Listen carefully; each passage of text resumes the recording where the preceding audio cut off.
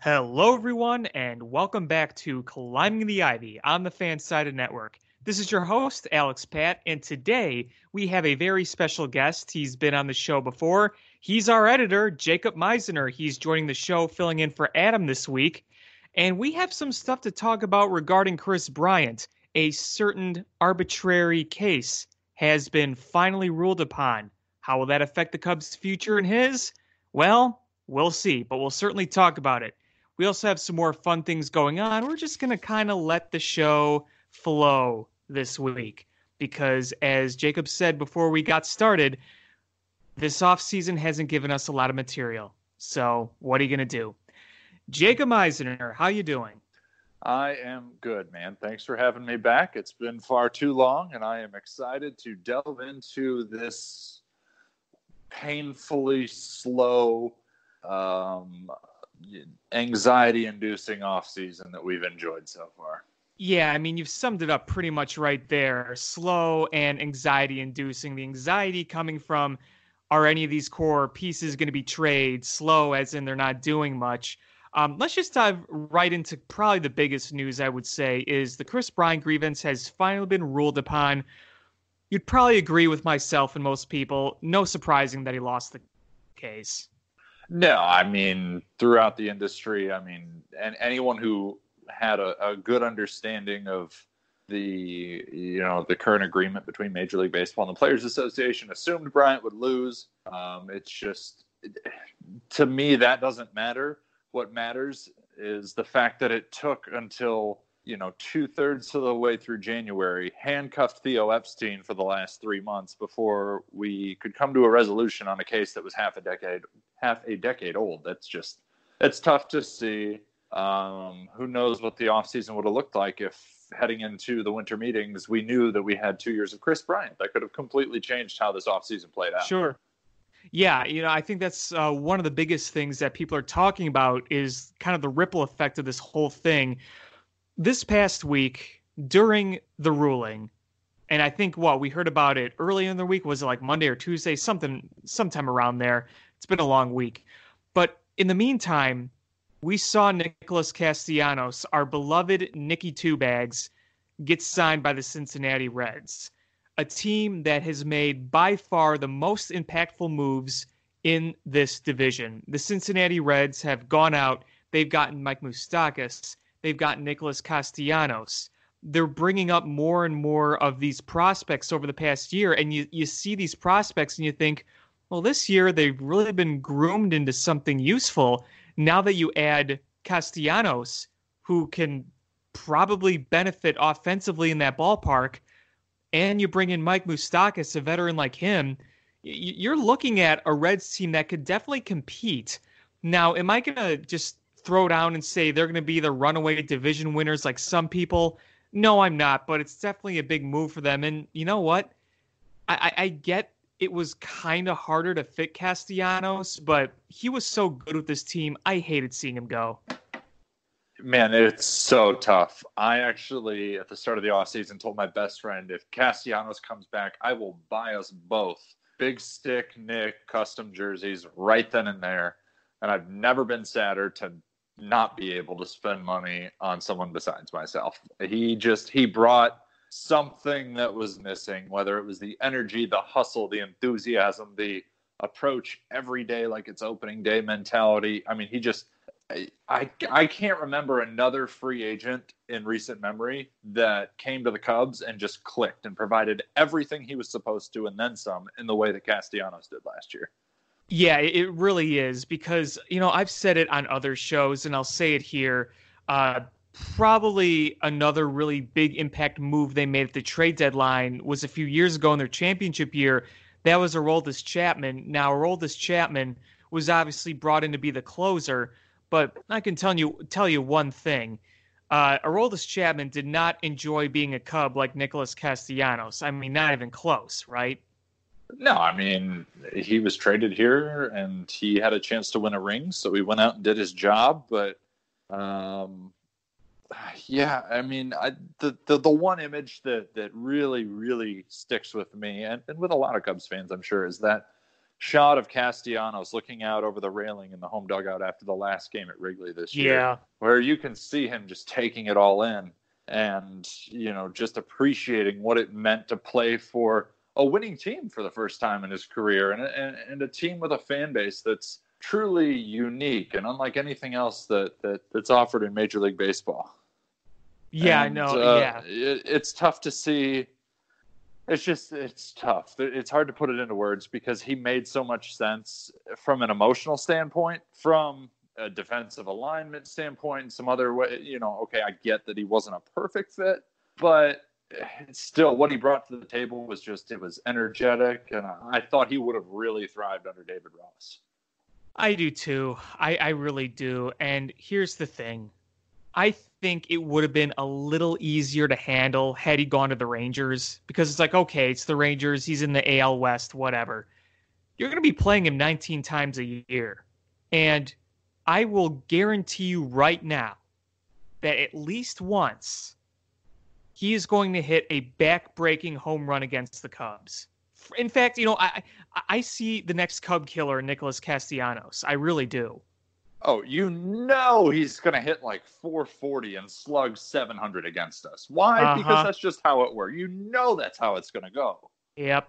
It's one of those things where you don't really need to dive into the analytics. You just kind of know it's going to happen. And I think Nicholas Castellanos, like I mentioned earlier, is going to fit very well with that Cincinnati team. I think he's going to thrive in that ballpark. But boy, when he's playing the Cubs, I don't think he'll have hateful resentment, but I think he'll play at Wrigley Field saying, I wanted to be here. They didn't value me enough, so I'm going to make it hurt, So I think it goes a step farther than that. I think it is, I'm going to show you what you're missing. I'm going to mash in Cincinnati to the point where I exercise my opt-out next offseason. And I'm going to make sure what you missed out on this year, so you want me twice as bad next offseason. Oh, very interesting. And here's the thing. You look at the way that contract is structured and you see the opt-outs.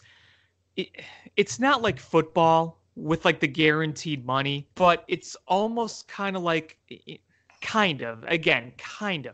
And this is assuming he plays really well and he thinks he could get more money. It's almost like when you see, I'll make a Bears comparison. When we signed Mike Lennon, and believe me, I am not comparing the talent of Mike Lennon and Nicholas Castellanos, but he was signed to like what was flat a 3-year deal, but the guaranteed money was in 1 year. So it was essentially a 1-year deal. If Nicholas Castellanos mashes in Cincinnati, this can be a 1-year deal type where he can opt out and get more money.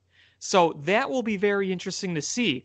And it's hard for me to see Castellanos struggling in that ballpark, frankly. Again, you never know, but it just seems like the perfect environment for a guy like Castellanos to hit in. I mean, he thrives on running the gaps, and I mean, he's going to do that there. He could very well do what he failed to accomplish this year and be the first player in generations to have 60 doubles in a season. I mean, it's completely within the realm of possibility given his game and where he's going to play 81 of his ball games. Sure. I mean, you go to Cincinnati and you think about not only the alleys, great to hit in, but it's just nice to hit it out of that park. I mean, even more than just doubles, extra base hits. In general, home runs, triples, doubles, it's going to be a haven for him. And frankly, I think he's going to really take advantage of it early on. I don't see him getting off to a slow start. I could see him just going in there and pounding right away. Oh, totally. I actually got to go to Great American Ballpark for the first time last summer. And I loved it. It was a great ballpark. I don't know why. I expected it to be pretty underwhelming. Maybe it's because the Reds have been underwhelming for the majority of my life. But it's a nice ballpark. It's a hitter's paradise. The atmosphere there is good. It's going to be even better next year with the moves they've made and the excitement that surrounds that fan base. And Castellanos is a player who feeds off that. He really thrives when he feels the fans behind him. So it'll be interesting. I don't know if I buy that they're going to win the division, but they are going to be leaps and bounds better than they have been in recent years. Okay, so let's kind of look ahead to the Reds because I think that the Reds are worth talking about now, obviously. I think everybody does, especially considering you look at the rest of the division. What have the Cardinals done? Crickets. I mean, if anything, they like the Cubs. They lost Marcell Ozuna and an Sure. offense that already wasn't great. So, I They're mean, going to put a lot of pressure on that pitching. I mean, the pitching's going to have to be spot on, and they're going to have to find a way to replace the production. And I don't see a guy like Puig fitting in the culture there. I just it seems like a recipe for disaster. And besides Puig, I mean, the outfield bats are gone. Castellanos Right. is the last big fish in this pond, and with him in Cincinnati, St. Louis is going to have to answer some tough questions now, and to how they're going to replace the production they got from Marcell Ozuna. Right. I mean, you look at what they have. Paul Goldschmidt is obviously the big bat in that lineup. Yadi Molina, he can still do something, but he's getting older. You'll have Dexter Fowler, who's clearly not who he was with the Cubs, but can still give you some production. And Matt Carpenter, who I think is the weirdest ball player. I mean, think about it. He is the weirdest position player in baseball. Like you look at the numbers and you just kind of scratch your head. You're like, how can a guy look bad and yet really, really good at the same time? That's Matt Carpenter. Yeah, how can he look bad and hit 330? Like, last year obviously he didn't perform to that standard, but he just, yeah, I mean, I would 100% expect a bounce back from him, which will definitely help St. Louis. But Sure. yeah, I don't know. I don't know if they're going to put up enough runs to get the job done. But then again, last year I thought on paper they didn't have enough to get the job done, and they won the division. So it shows what I know. Yeah, right. And then you go to Milwaukee. You go to Milwaukee, and I think it's fair to say they got worse, but Milwaukee has just turned into that team that just does stuff. They like you don't know how, they just do it. They find ways to do it. The last 2 years, we've Yeah. headed into spring training, and I have gone, they don't have the pitching. All they did was add bats. They're not going to, they can't win a division. And they made the postseason. So, again, they clearly have a way of valuing their players that a lot of us don't understand or don't appreciate, maybe. And it's worked for them. It definitely has worked for them. And when you've got a player like Christian Yelich, I mean, it opens up a lot of possibilities. Well, I think part of it is just their coaching. I think the Brewers have some of the best coaching in baseball. I think that's a big part of it. Think about it. I mean, definitely. Since Craig Counsell came and took things over, it's been a different organization. I mean, I know we all like to joke about how Miller Park, or what is it now, American Family Insurance Park. I still call it Miller Park. I don't care. It's Miller Park, just the same as guaranteed rate is the sell. But I mean, it's a different place to play. We like to call it Wrigley North and all that goes with that, but it's not that way anymore. I've been to plenty Cubs Brewers games in the last couple of years, and it is not the home game that it used to be for the Cubs. No, I remember 2015, 2016, early 2017. The games up there in Milwaukee, they were sellout crowds. I'd say it was 30, 35,000 Cubs fans in the stands in those times. Heck, I remember going to Cubs Brewers games when I was a little kid. This was like mid 2000s. It was still a home game for the Cubs at the time. And even the past few years, you still get a lot of Cubs fans there, but it's not the complete takeover like it once was. No, Milwaukee is a great sports town. And I think Chicagoans kind of sleep on that fact. And when you give them an on-the-field product that's worth getting behind, they do it with the best of the fan bases in all of sports. So, sure. Again, I can't sit here today, 2 weeks before camp breaks and say the Brewers don't have enough to win a division, because I thought that for 2 years, and they darn near did it both years. I mean, they played better than the Cubs have the last 2 years. So far be it from me to say they don't have what it takes, when clearly, if I'm saying that, then I need to look in the mirror at my own team.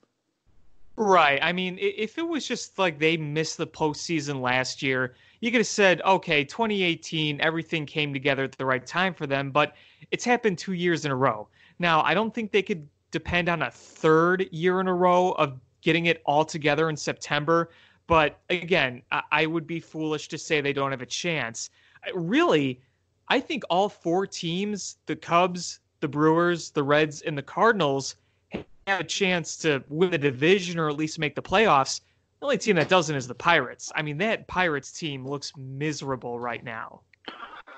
I mean, that Pirates team is going to be on the level of the Miami Marlins next year. I mean, Ben Cherington is going to get them where they need to go, but it's, as we know, as we saw here on the north side, it takes time. It takes a lot of painful work and a lot of patience on behalf of the organization, of fans. It's tough to see, and I'm sure they'll be good again. But I sleep a little better every night knowing Jake Arrieta ruined the Pittsburgh Pirates. Oh yeah, yeah, absolutely. You know the thing about the Pirates is they had a great core, and yet they refused to spend money or make trades or add to it. They just rode with the same team, didn't really address many big spots, and that ultimately shortened a potential window to like 2 years. And both those years they got absolutely murdered in the wild card game on their own turf. You know what really just struck me about that is if you cut it right before you mention the wild card games, you might be talking about the Chicago Cubs post World Series. Yeah, The Cubs true. did the same thing. They put all their eggs in this core's basket, and now they're scrambling to figure out how to extend a window that, if this roster was supplemented correctly and built the right way, would have ran through 2021. And I'm not the type to say, oh, Jason Hayward's an overpay or, anything like that. No, like without Jason Hayward, we probably don't win a ring. At the end of the day, rings trump everything for me. Mm-hmm. Prospects, annual competitiveness, I don't care. You want a title, as Cubs fans know, it's for sure not anything you could take for granted. Even if you have a great team, there have been great Cubs teams over the years that can't get the job done. So, Sure. you know, at the end of the day, I'm still happy. The Cubs won a ring. That's great. But how the shortcomings of the roster and how it's built have been addressed since 2016 has been a very big concern. Yeah, Adam and I did an activity where we looked at free agents that left and saying, okay, do we regret letting them go? Do we not? But that was just free agents. And most of them we said no, we thought it was reasonable. I think one of the biggest troubles is they failed to address a few essential areas and relied on the core.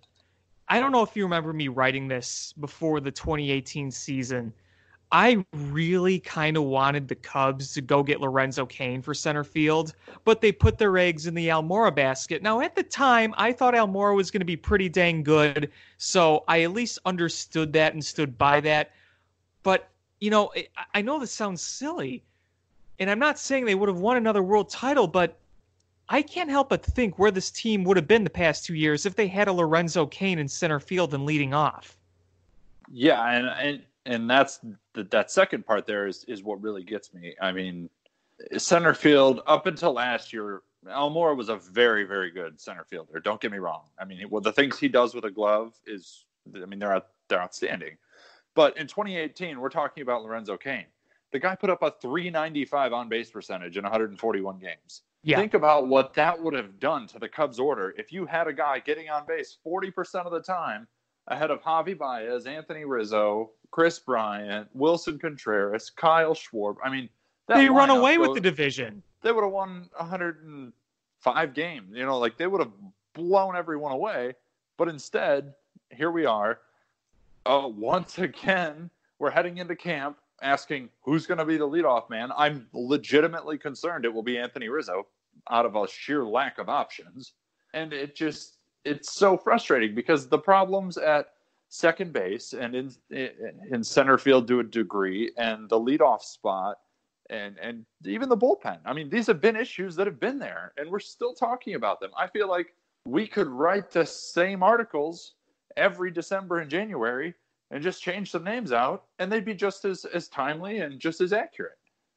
Yeah, one thing that we've done here at Cubby's Crib is really try to pump out different combinations, different ideas, and it's hard. It really is hard.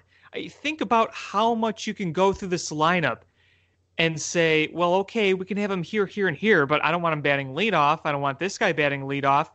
I mean, Rizzo has obviously been so good at leadoff, but if you have to rely on him being leading off the entire time, you don't want that. Nobody does. No, your lineup gets much weaker if Anthony Rizzo's leading off, strictly because it's not as deep. I've never seen. He really just throws it back to yesteryear. You see him with 2 strikes, and it's not like he chokes up a half inch. He moves his hands up several inches, shortens his stroke, fights pitches off. It's something you don't see anymore. It's just such an old school approach. Maybe Ben Zobrist, I guess, is the other guy who's good at that. But we shouldn't have to rely on our silver slugger first baseman to do that. He should not have to be that guy. I would rather Rizzo bats 3rd or 4th, shortens up, and with a couple guys on, decides to shorten up and just drops a ball into left field. That's great. That's a perfect 2-strike approach, drives in runs, everyone's happy. But we can't move him to the top of the order because then everything moves up. You're shortening the depth in the lineup. And then at the bottom of the order, even against lefties, you're relying on Jason Hayward and Albert Almora. And it's like, okay, that's not a winning recipe. It's just, it doesn't make sense to, it's like that fan at Cubs convention. My favorite quote from the weekend was, the definition of insanity is doing the same thing over and over and expecting different results. Well, that's what we're doing. We are doing the same thing and talking about the same problems every offseason, and nothing's changing.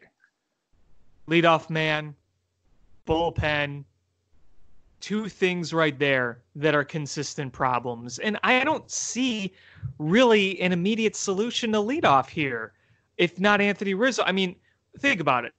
Jason Hayward had a very nice year last year. But you know what? His numbers at leadoff were not very good. He started off pretty good, hitting some home runs, but they went down. He was much better not in that spot. Okay? I think we have seen enough of the Kyle Schwarber experiment. We saw him thrive in another spot last year. Don't put him at leadoff again. He's a slugger. Just don't. I think right now, because he could take walks, because he has a good eye at the plate, I mean, I'd look at Ian Happ, but the thing is, you'll get walks from him, but will he be able to shorten up when he needs to and poke the ball around? Because we've seen Ian Happ take walks, have a long swing that will either drive the ball 500 feet or he'll completely miss it quite often. Yeah, what kills me, like I said earlier, I'm not one to hate on Hayward. I have seen him, it would be different if he struggled and then didn't do anything to fix the issues. But he works as hard as anyone in the game to fix the issues in his game. And if you take out that stretch where Joe put him in the leadoff spot last season would have been the best offensive year of his career. Yeah, absolutely. But nobody realizes that because for 37 games, we trotted him out as the leadoff man, hoping and praying that, even though it didn't look great and the results weren't great, that something would change and something would click, even though we knew that he wasn't comfortable in that spot and that it would be okay. And then you're trotting him out there against left-handers, against right-handers, even though he can't hit lefties. I mean, the numbers tell you that this guy cannot hit southpaws, but instead of adjusting and platooning, you're trotting him out against there. He's getting just crushed by lefty pitching, and then you throw him in the leadoff spot where he struggles even more, and it just snowballed so quickly. Right. Yeah, his numbers could have been all the more better if he wasn't put in that position for so long. I was okay with trying it for maybe a week or so, but it went on way too long. Way, way, way too long. And I know it's not an easy fix because you don't really have the ideal leadoff man.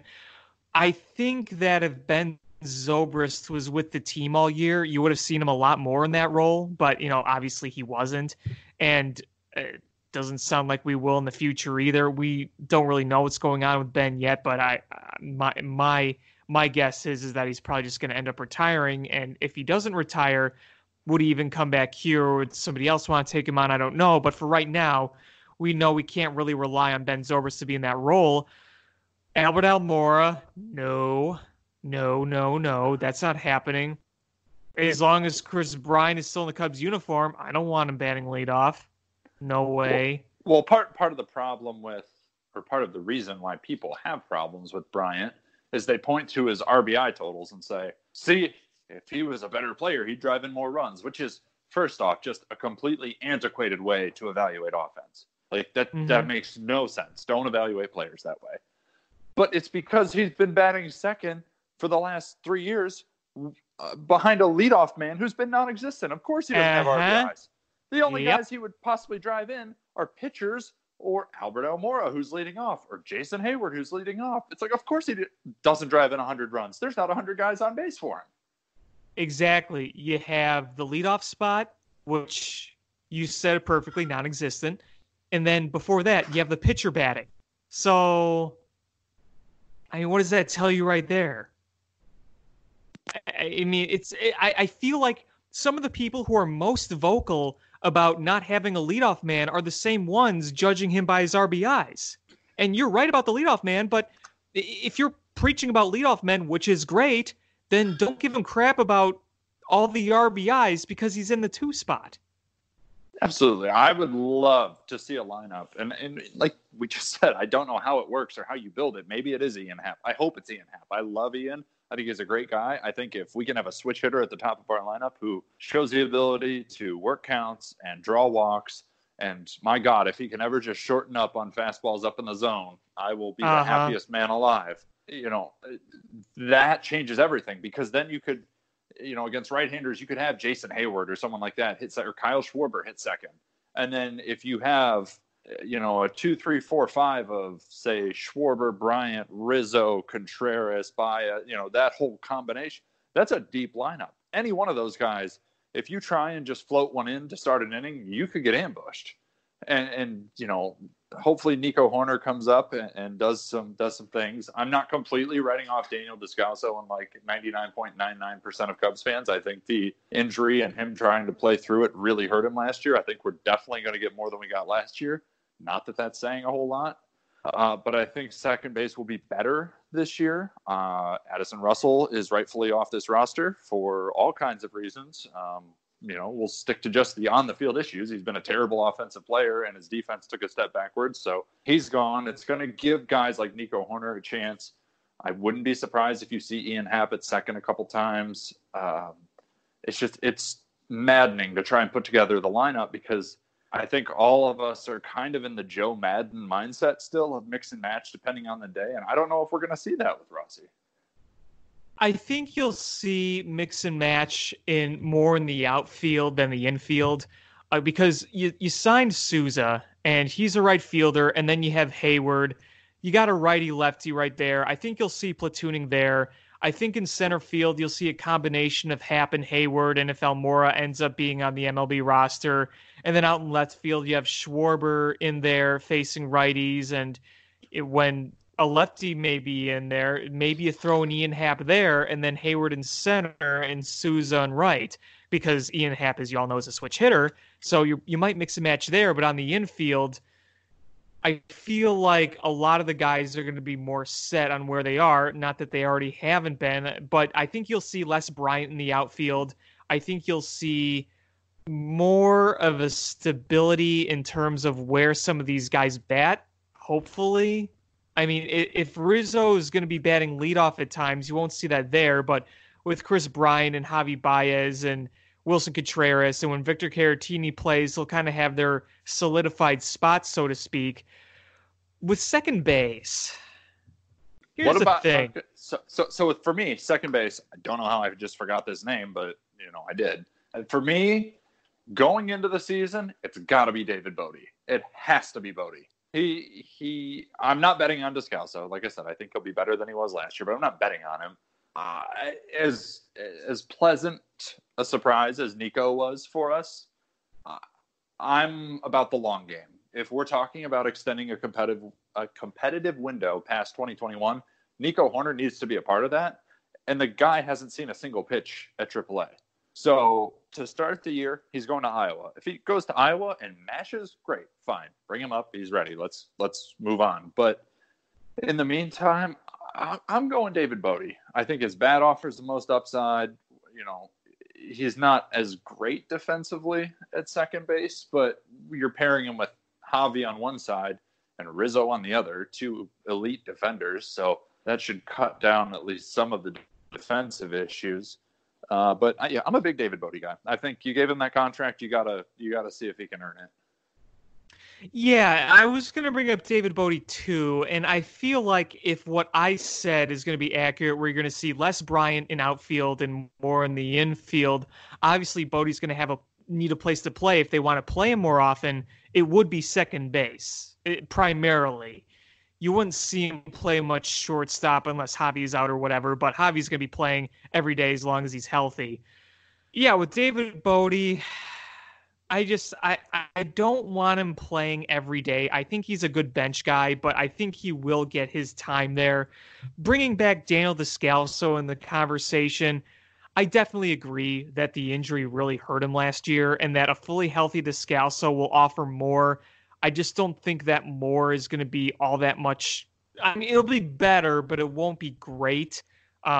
So I don't want to be relying on Daniel Descalso. I'm not really convinced Hernan Perez is going to make the roster unless he hits and Descalso continues to not hit in spring training. Because remember, Hernan Perez is a thing technically. There's been some talks, and I want to get your opinion on this. They brought up Scooter Gennett as a possibility. Half of Cubs Twitter likes it. Half of Cubs Twitter hates it. I'm actually on the like it spectrum. Because I agree with you. I think Nico Horner needs to start in the minors. I just think it's best. And I'd like to get a solid veteran at second base. I mean, David Bodie, he's got 201 career games under his belt, and he's pretty streaky. The overall numbers are fine. 362 OBP, 257 batting average, an OPS of 785. Those are fine numbers. But Scooter Gennett, not a good defender, but don't let last year's injury-riddled season fool you. He only played 42 games last year. The dude has been a pretty solid bat. Not an on-base machine per se, but he can square up the ball. He's added some pop in his game. I mean, in Cincinnati, he slashed 298, 344, 493 in those 3 years he was there. Those are numbers I'd like to see come out of more spots in this lineup because we've had a lot of holes in some places, center field, second base, and whatnot. I would be okay with giving him a shot because he's not going to be expensive, not at all. You don't really have much to lose with him, and if he's fully healthy and playing like he has throughout his career, that's a pretty respectable bat right there. I don't know what your thought on that is. Yeah, I mean, I'm totally down for giving Scooter a chance to win the second base job. I mean, from 2014 to 2018, so almost 700 games. I mean, he put up a 108 OPS plus, 330 on base percentage, and hit almost 290. I mean, I don't know about you, but I'll take that any day of the week. Especially out of the second base position, yeah. Right. It was one of the we were one of the weakest teams in terms of production from second base in all of baseball last year. So yeah, you can't evaluate a guy based on one injury riddled season. 2 years ago, he was an all-star. Mm-hmm. I mean, that's not if he's healthy and he's 100%, he's ready to go. Cubs definitely should give him a look. He's still, I mean, what is he, 30? Yeah, he's not old. He turns 30 in May. So, and like you said, he's not going to be expensive. I mean, you might even be able to get him on a minor league deal at this point. Yeah, I think that might end up happening wherever he goes because he's obviously still unsigned. I know a lot of people get aggravated when they hear that name, but you know what? If he came to the Cubs and he produced, I'd be for it. I know there'd be a lot of juggling around, but I think you'd have to drop maybe a guy or two to bring him aboard. I think the 40-man roster is at 41 right now, so they have some work to do there. But, you know, your 40-man roster right now has a couple of arms that nobody's really heard of and probably aren't going to make it. And do you drop Daniel Descalso? Do you just kind of say, sorry, Hernan Perez? But I don't think you do at this point. I think since he's a non-roster, he's not on the 40-man roster, so he will have a shot.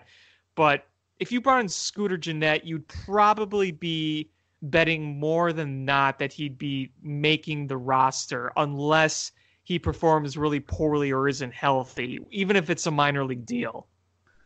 Yeah, so actually Jesse Rogers a few hours ago tweeted out that the Cubs righty Travis Lakins was claimed off waivers by the Orioles. So right now there you go.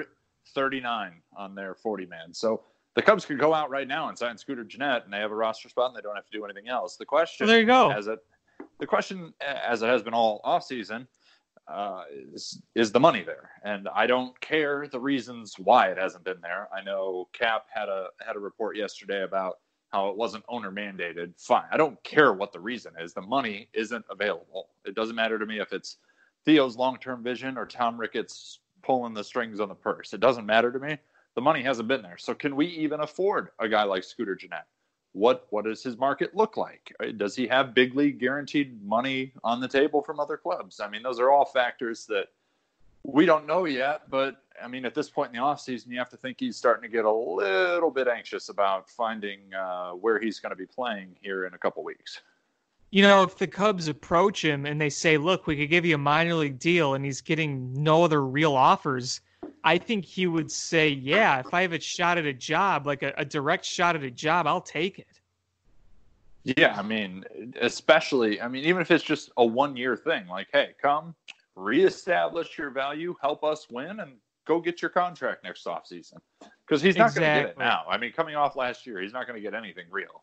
But if he comes to Chicago and he plays well and he puts up the numbers and he fixes the second base spot for the Cubs, at least to a degree, that's going to be attractive to other teams. And for the Cubs, they either contend, and he's a part of that. They don't contend, and by July they're selling. And if he's playing well, he's flipped to another contender. I mean, to me, there's a lot of upsides for him as a player to come to Chicago. Yeah, I agree because you look at the competition he has. I mentioned Hernan Perez, who's a non-roster invitee. I mentioned Daniel Descalso. I mentioned Nico Horner. We mentioned David Bodie. Nico Horner, I think we could both agree. We don't know for sure, but I think my money now is that he's going to start in the minors. Daniel Descalso, even if he is better, if Scooter Gennett is looking all the more better at the plate, I think you would give it to Scooter Gennett. And then with David Bodie, that's kind of where it could get a little tricky, because if you truly value David Bodie and you want him to play, then he's going to need places to play. If your crowded outfield is continuing to be crowded, then you can't really move Kris Bryant there as much unless something happens with Ian Happ, God forbid, or Almora doesn't make the roster. I mean, there's so many different things that can happen.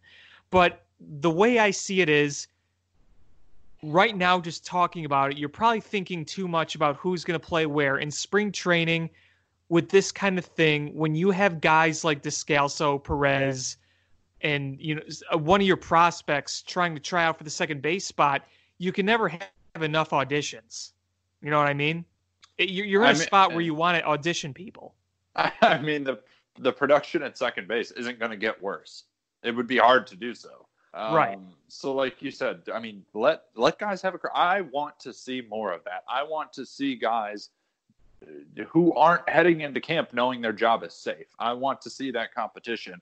I want to see these guys push one another, because with how versatile the Cubs roster is, even if they're pushing one another for the starting second base job, and, say David Bodie doesn't get it, but he's been getting pushed, and his teammates and the guys he's competing against are making him better in different regards, that helps the Cubs.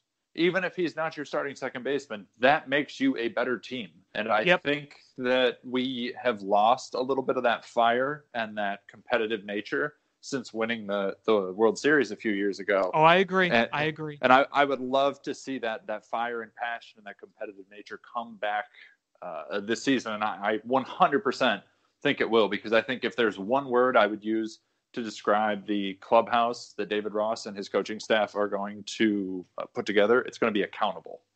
Yeah. Adam and I talked about it the other week.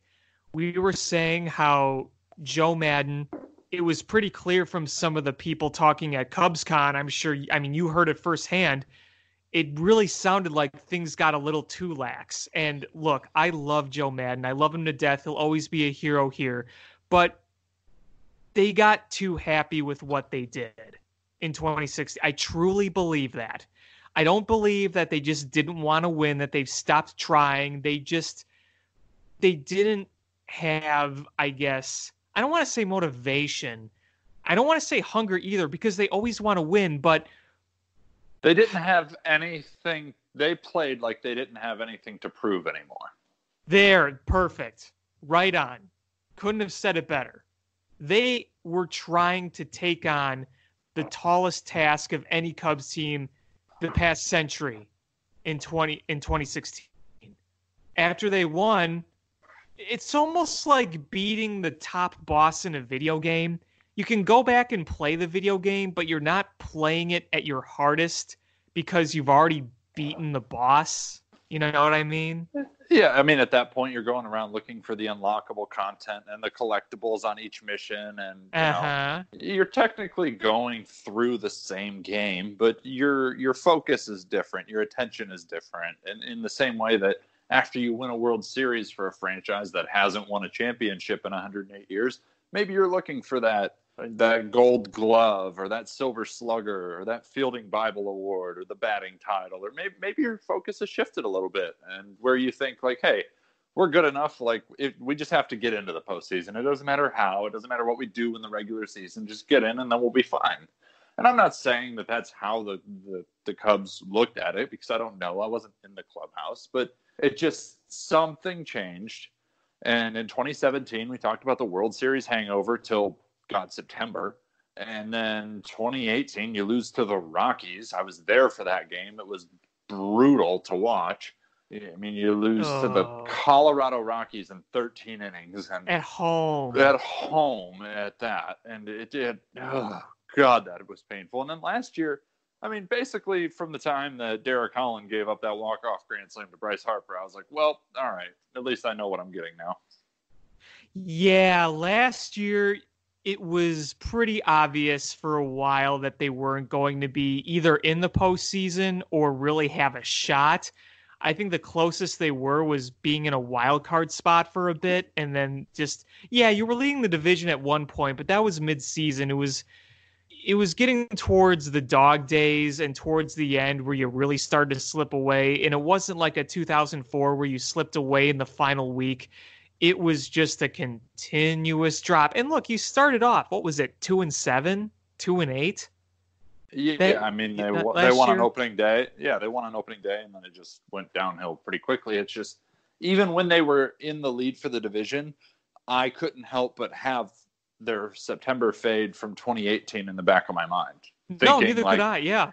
Hey, a 1 or 2 game lead heading into September is not going to cut it. This team showed last year they are not built to close. And I hate when baseball fans boil it down to those old school expressions of, he just didn't have enough guts, or they just aren't closers. But this is one of those situations where I think it actually does apply, because it's not about a lack of talent. This team has a ton of talent, but once the season nears its end, something seemed to change the last 2 years. And I don't know if, it undoubtedly had something to do with Madden being, Madden and the Cubs parting ways, because they clearly felt like something needed to change in the clubhouse, but they just didn't have that killer instinct that they have in the middle of the summer, than June and July, when, it's a 1:20 Friday game and the Cardinals are in town and the weather's perfect and like baseball is all that Chicago cares about. By the end of the season, that atmosphere felt like a change, because I felt like fans genuinely expected the Cubs to lose based on what we'd seen the last couple of years. It's funny. Go back to 2017. We mentioned 2017 a minute ago. Go back to like late August, September, when it was still a tight race with the Milwaukee Brewers. But the Cubs had just taken the lead in the division after winning the World Series. And then the year before that, going to the NLCS with this team. I felt pretty dang good that they were going to finish it that season. I felt really good. Then after Yeah. 2018, it kind of changed that attitude, like you said. Yeah, I mean, 2017, the Cubs went 19-9 in September. When the pressure was at its highest, they stepped up and they handled their business. Then you look at 2018, and they went 16-12 in September, which again, that's not terrible.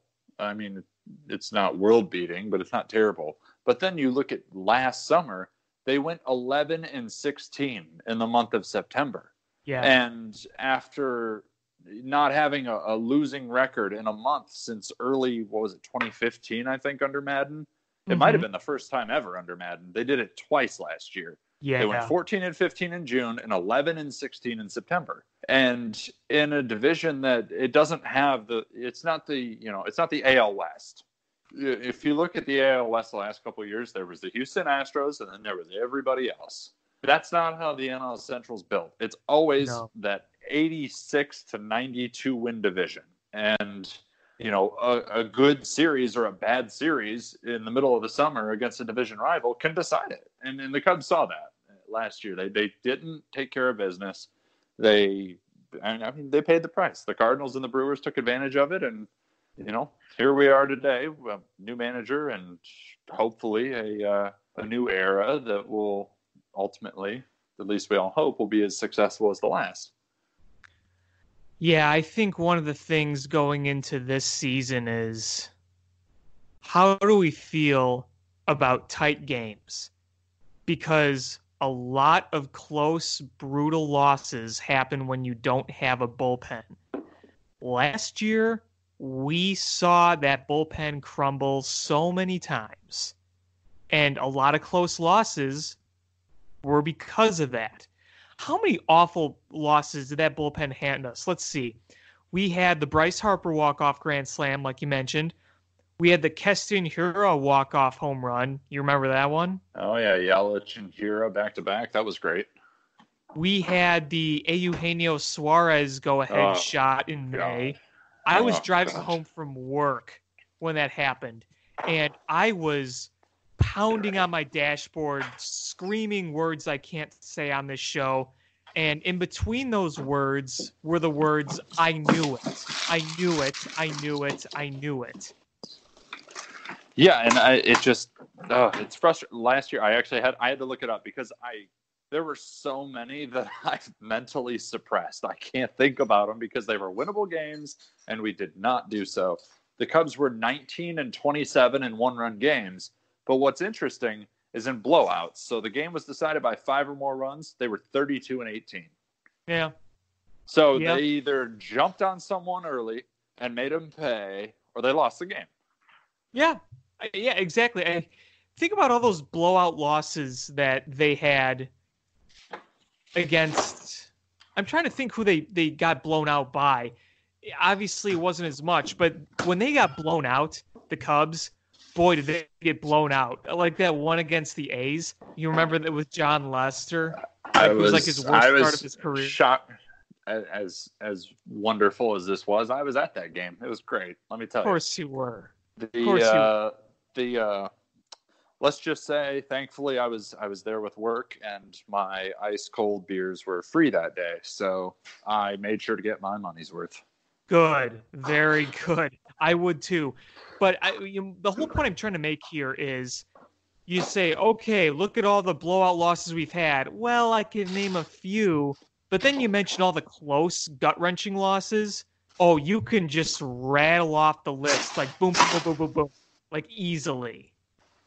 Yeah, and that was the thing back in 2016 in one-run games. Like the Cubs could be down 5-1 in the eighth, and you just I can't. I've never felt this way about any team. You just felt like they were going to win. And they did. That was the crazy thing.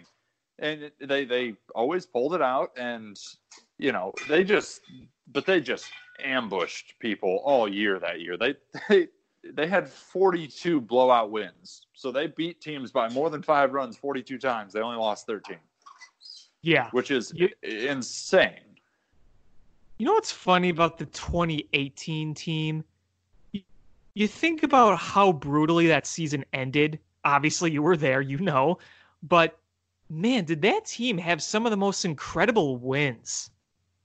The Jason Yeah, Hayward walk-off grand slam, the the David David Bodie. Bodie. It's one of my favorite things. My wife and I were watching that game, and we had been procrastinating on folding our laundry. I am especially prone at throwing it on the guest room bed and pretending like it doesn't exist, or just Welcome to living my out of world. that. I just live out of that pile. No one sees that room, so what's the big deal? But Right on. finally decided, I was like, ugh, they're down. I'm tired. It's been a long few weeks. I'll turn on the radio upstairs and we can fold laundry. So it all goes down and the bases are loaded. And I remember telling her how crazy would it be if David Bodie hit a grand slam right now? We will never forget that we were in our room folding laundry. And the next pitch, Bodie hit it out. And I went nuts. But again, last year, I don't remember any of those minus I went and had seats behind home plate for my birthday in May, and Kris Bryant hit a walk-off on a cold, miserable night at Wrigley. Oh, against the Marlins.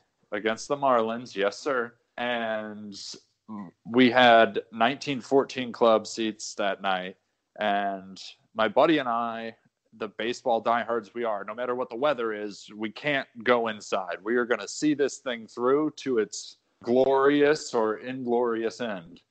And his fiance and my wife were inside, huddled in the warmth, and by God, we saw Kris Bryant deliver us from evil that night. But even that, I mean, that was an early May walk-off. There wasn't those big moments where you look back 2 years later and think, wow, what a moment.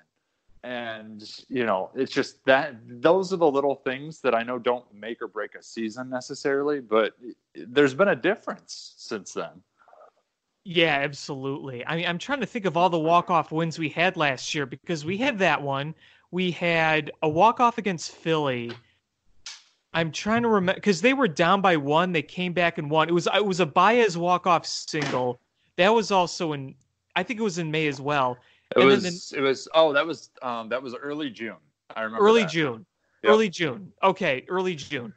So last season they had, let's see, that was their first walk-off of the year in June. Then they won the tail end of a doubleheader against the Dodgers on a walk-off. What? And that was on June 19th. I don't even remember what. How it was on a Tuesday, which is weird. Let's see. How'd they win that? I don't even remember because I remember Quintana beating them, the Dodgers. I remember Baez hitting a game-tying home run, but I don't remember a walk-off against the Dodgers. It was a single to right field by Albert Almora Jr. in the bottom of the 10th. I thought that was 2018. Maybe I'm getting my years mixed up. No, apparently that was last year, according to Baseball Reference. I thought it was 2018 as well. So here we are just shunning Albert Almora Jr., who delivered us a walk-off last year, and we don't even appreciate him. Well, one I also remember. Oh, there were two more. There were two more I remember. One was the Hayward walk-off against the Marlins, where it looked like a harmless pop fly, but it somehow went out. That was amazing. And then the Kyle Schwarber walk-off home run against the Reds. Yes, I was there for that one as well, and that was amazing. It was great. And apparently we walked off. Oh, hang on. Never mind. I'm in 2017 now. This is what happens. Oh, that's right, because last year they won that Marlins series I went to. They won back-to-back games on walk-offs. Yeah, one was the Hayward, one was the Bryant. Okay. I think I had the wrong year pulled up. They had a lot of walk-offs last year, actually. They had one. I don't remember a lot of those. And I remember games like crazy. 3, 4, 5. But they lost a lot on walk-offs, too, to be fair. 6. Right. They lost more than they won. Let's put it that way. I think that's why we don't remember the wins, is because there were so many walk-off losses. Like when I think of walk-off wins from 2019, I think, okay, the Hayward home run, the Bryant home run, the Schwarber home run. Those are the three that really came to mind. But when if you told me talk about a walk-off decision from the 2019 Cubs, I'm thinking about Yelich and Hura or Suarez. Like, those are the things that come to mind, or Harper, because those were just getting walked off, not walking off. Right. Correct. Those were just gut punches. And the Cubs, I felt like, never really delivered those. Like, what, a walk-off, back-to-back walk-offs against Miami? Well, I would hope so. Well, they shouldn't have even been in that position in the first place. You should be destroying Miami. Exactly. And I felt like those were the teams that we managed to walk off on, where you just leave the ballpark even if you're at the game going, well, I mean, at least we won. But you don't feel good about it, because that's a very beatable ball club that if you are a team that wants to win a division or contend for a championship, those are the games you have to win. Right. I mean, and you think about the walk-off opponents just in general last year. We didn't walk off the Cardinals. We didn't walk off the Brewers. We didn't walk off the Nationals last year. That was 2018. So you didn't walk off the defending or the eventual champs. You didn't walk off your two big division rivals. They never walked off the Pirates because they were winning like 18-2 all those games against the Pirates. You only walked off the Reds once, and the Reds are going to be much more of a rival this year than they were last year. You know, outside the walk-off against the Dodgers, you didn't really walk off any notable opponents. Yeah, I mean, they scraped out wins against teams that they shouldn't have needed extra innings against, and that's right. Frustrating. The best win I can think about last year was the game in Cincinnati where Bryant hit the go-ahead home run, and Tom Brenneman was like, unbelievable. Oh, yeah. I mean, anytime Tom Brenneman's upset is worth remembering. Let's just call it what it is. But what's frustrating is the Cubs were a sub-500 team against Cincinnati last year. So what are we going to do against them this year? They're an exponentially better team. That lineup is scary. And, like we said, Nick Castellanos is going to hit 440 against us because that's just the way the world spins. Look, I love John Lester to death, but let's face it, he's past his best days. And, boy, I could just see that Reds team, when they face John Lester, just feasting off him. Yeah, I mean, I love Big John. I am a huge Big John guy. Who isn't? Best free agent signing, not in Cubs history, in Chicago sports history.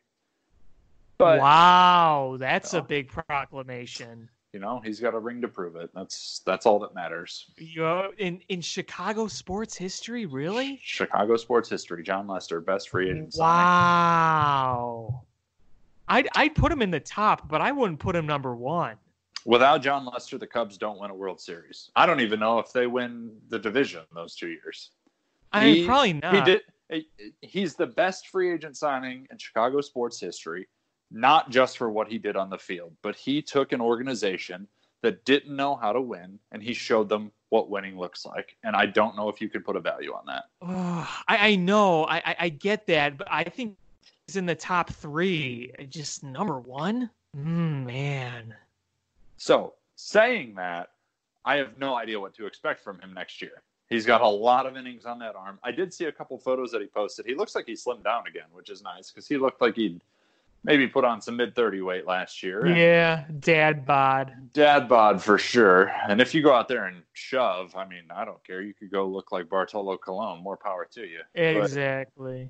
But John wasn't quite as sharp last year. But I 100%, knowing the type of man he is and just the type of individual he will not want to put David Ross in awkward situations. So I have no doubt that he's heading into this ready to give it his all, what could be one last time. Wouldn't it be something if David Ross just put on manager's gear and caught catcher's gear and just caught for him like in between innings? When he's warming up. That would be fantastic. Give us all one more little taste of it. The good times, the best of times, the true best of times. It'll never. Okay. That's a little depressing that it will never get better than that for us. It can't. It's impossible. The Cubs could win 10 more titles in my lifetime, and none of them will compare to 2016. No, of course not. That was the one. And we'll never have the one, at least in our lifetimes, unless we're like in our 80s and they haven't won one. But even so. Even Let's so. let's just hope we don't have a 70-year gap or a 60-year gap in between titles again. Let's leave that in the past. Absolutely, absolutely. So before we conclude this show, we have a few minutes left here. I just want to go back to your take on John Lester being the best free agent signing of all time in Chicago. I want to know who your other guys are on that list. Oh man. Putting me on the spot here. Because I have my number one that's right above John Lester. I mean, Marian Hossa's up there. I think he's number one. I'd put Marian Hossa. 3 Yeah. championships, a future Hall of Famer. That's fair. I mean, yeah, I get that. I'm obviously biased covering the Cubs for the last decade. That, you know, what John did was just unreal for the clubhouse and for the organization. I mean, he absolutely was, no doubt. But yeah, I mean, I can't argue with Hossa. I definitely can't argue with Hossa because, like you said, 3 rings. I mean, anytime you're wearing more than one, you're making a statement. Right, and you know, I've made a lot of Blackhawks references on this show because I think you can see the difference between a team being able to maintain a core and a scheme to win multiple titles versus one that we thought was going to, but hasn't quite. Now, again, keep in mind, baseball and hockey are 2 very different sports, but I think there's a lot of basic fundamentals that go along with maintaining a championship window. And part of it is just staying hungry. We saw the Cubs get real happy, real lax after that first title. Let me tell you, Joel Quenneville was not satisfied with just sitting back and relaxing.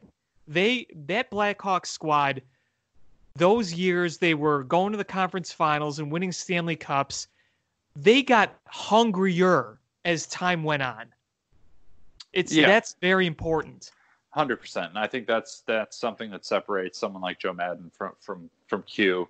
I'm actually really excited. I haven't been to a Hawks game post Quenneville, and I'm actually going next week. So it'll be different because the only Hawks games I've been to, I mean, they were in their peak. So that'll be cool to go to next week. But yeah, I mean, Hossa is definitely, I mean, he's a legend, and there's no other way to put it. He's a legend in this city and for what he's done for the Hawks. And it just stinks how his career had to end. Yeah, absolutely. Deserved a better end, but yeah. The ride was one of a kind. Well worth it too. And you know, I don't know if you saw on Twitter, but I was at the game where Coach Quenneville came back as the Panthers coach. Yeah. At the United, I mean, that was amazing. But what it showed me too about just Blackhawks fandom, it's still there. They may not be contending for Stanley Cups, but they're still loud. They're still standing and cheering at the United Center. So you'll have a good time next week, I guarantee it. And you're going to be interested by that new scoreboard if you haven't seen it yet at the United Center. It's something. I'm excited. We're going for a buddy's birthday, so it should be a good time. And I know we're wrapping up on one more Cubbies Crib related note. For those of you who follow all of us on Twitter, tomorrow marks the first day that Blaze is back full time from his second surgery for brain cancer. And he is, yes, it is very, very exciting. I told him that while I am perfectly capable of holding the ship down on my own, it's not the same without him. And I think I'm going to chalk up the 2019 season to, we just didn't have his good jujus going, and this year's going to be different, and he's going to help bring the magic back. Well, I'll tell you what, I think when Blaze is back full time, we're going to see just this skyrocket of awesome production. I mean, we've been rolling really well, but once Blaze comes back, you better look out because Cubby's Crib is going to be all over the place. Oh yeah, he's everything he's gone through has given him a very unique perspective on everything, and it keeps all of us grounded, motivated, and it gives us all some perspective that when we can't think of an article or we don't think there's anything to talk about, or we think we had a rough week and we can't write, everything he's gone through and persevered through has given us all a definite new take. And this year should be good. This is my 9th year and his 6th or 7th. So at this point, we've outlasted Joe Madden. Isn't that something? When you took over, we didn't know what a World Series was. We hadn't been to the playoffs in a number of years. Boy, so 9 years ago, so like what, the 2011 season? I started when Theo took over. Okay, so 2012. The 2012 season, right, I should say. Yeah, right. So basically when they brought him in, I had just started. And so I've been here from the beginning of the current regime, all the way through winning a World Series and everything that's changed since. So your first off season was when people were kind of hoping that we'd land either Prince Fielder or Albert Pujols. Yep. Yeah, that was a thing. That was definitely a thing back then, that Albert Pujols would betray his Cardinal allegiances and come to the North Side and lead a new Cubs dynasty. And, well, as great as the machine is, future Hall of Famer, I'm pretty happy with Big Riz. I'm taking Anthony. Yeah, I mean, Albert Pujols hasn't been the same guy really since he left St. Louis, because by the time he left St. Louis, he was getting older and he had some injuries to his ankles. So, unfortunately for him, the best days are behind him pretty much when he went to the Angels. Yeah, I mean, still a class act guy. Yeah. A tremendous player, a definite first ballot Hall of Famer. Should be unanimous, frankly. Should be, but won't be because people are dumb. Yeah, right on. Well, that's just going to about to do it here on Climbing the Ivy. Jacob, thank you so much for coming on. It's always a pleasure having you. We hope to have you again soon. Thanks again. Really appreciate it. And just a reminder to all our listeners, you could check out Cubby's Crib at cubby'scrib.com, and you could check us all out on Twitter. Check out the Facebook page. Check out our show on iTunes. Tell your friends. Tell your family. We appreciate all that you do for us. Until next time, he's Jacob. I'm Alex. Have a great night.